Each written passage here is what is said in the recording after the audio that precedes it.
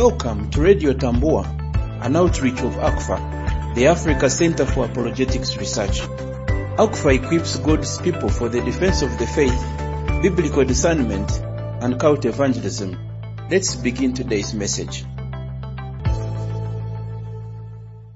As we learn about cults and false religious groups, one of the Bible passages that have always drawn me to understand what the Bible teaches is that passage in Acts chapter 20, where the Apostle Paul gives his final address to the church leaders from Ephesus. And one of the key things that he points out is the heavy responsibility that lies on the shoulders of pastors and Christian leaders, that they have been called to be watchmen over the flock that God has put under their care. The Apostle Paul quickly reminds them, saying that I know after my departure savage wolves will come in among you.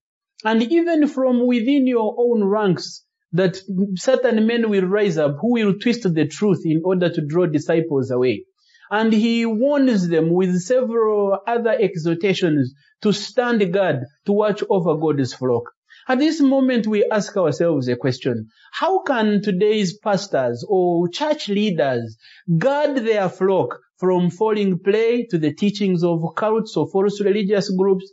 How can a pastor prepare or organize his church to produce a followership of people that competently, confidently, compassionately address cults and preach the gospel of Jesus Christ in a manner that it is supposed to be preached? There are a number of things that the pastor can do. Number one is that the pastor must intentionally teach his members to be aware that above and beyond their church, there are several other churches and religious groups that exist within their neighborhood, and not all of them may necessarily stand for the true biblical faith. Church members must be discerning, not only about what they believe, but about what other people around them believe, so that by telling the difference, they can know how to address them. Number two, the pastor must teach his church a biblical worldview. That several Christians have only been taught the basics of the faith as they pertain to salvation.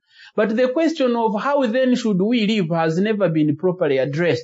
And so Christians think about their faith in terms of fragments, but they do not see how biblical teaching influences and affects their Christian living on a daily basis and also holistically. When Christians know their faith holistically, they are not only able to recognize some of those teachings that go against the teaching of the Bible, but they are able to identify them and resist them. For instance, they are able to resist subtle teachings that are syncretistic in nature, teachings that mix Christianity with cultural practices or several other things that may in a subtle way resemble Christianity and yet deviate from it. When Christians are taught a biblical worldview and they live by that worldview, not only are they grounded in their faith, but they can competently address those who deviate from biblical faith. Christians, beyond being taught a worldview that is biblical, must be taught what we call the fundamentals of our Christian faith. Christianity teaches so many things, but not all those things are very important in a sense that they affect your salvation or your eternal destiny. What are those teachings which, if one misunderstands or disregards, could actually end up in eternal condemnation? Teachings like who Jesus is, who God is, how people get saved, teachings like what the Church of Christ should be and how it should live. Those are at the core of what it means to be Christian. And usually it is those very teachings that cultic groups distort or deny. When Christians understand those non-negotiables of our faith, they are able to use them as a plumb line by which they judge or determine what other groups are teaching, and therefore they are able to respond to them appropriately. But the pastor must also teach or equip his congregation to be a congregation that tests things. Test before you trust. Members of a church that do not just gullibly believe because somebody said, thus says the Lord, or because somebody identified himself as a man of God, but people who hear the teachings and they scrutinize them, they examine them to make sure that indeed they are consistent with biblical teaching. I like how the Bereans did this in Acts chapter 17, verse 11. Even though they knew the Apostle Paul to be a man of God, an apostle as a matter of fact, a miracle worker in fact, they did not believe him because he was Paul or because he said God had told him.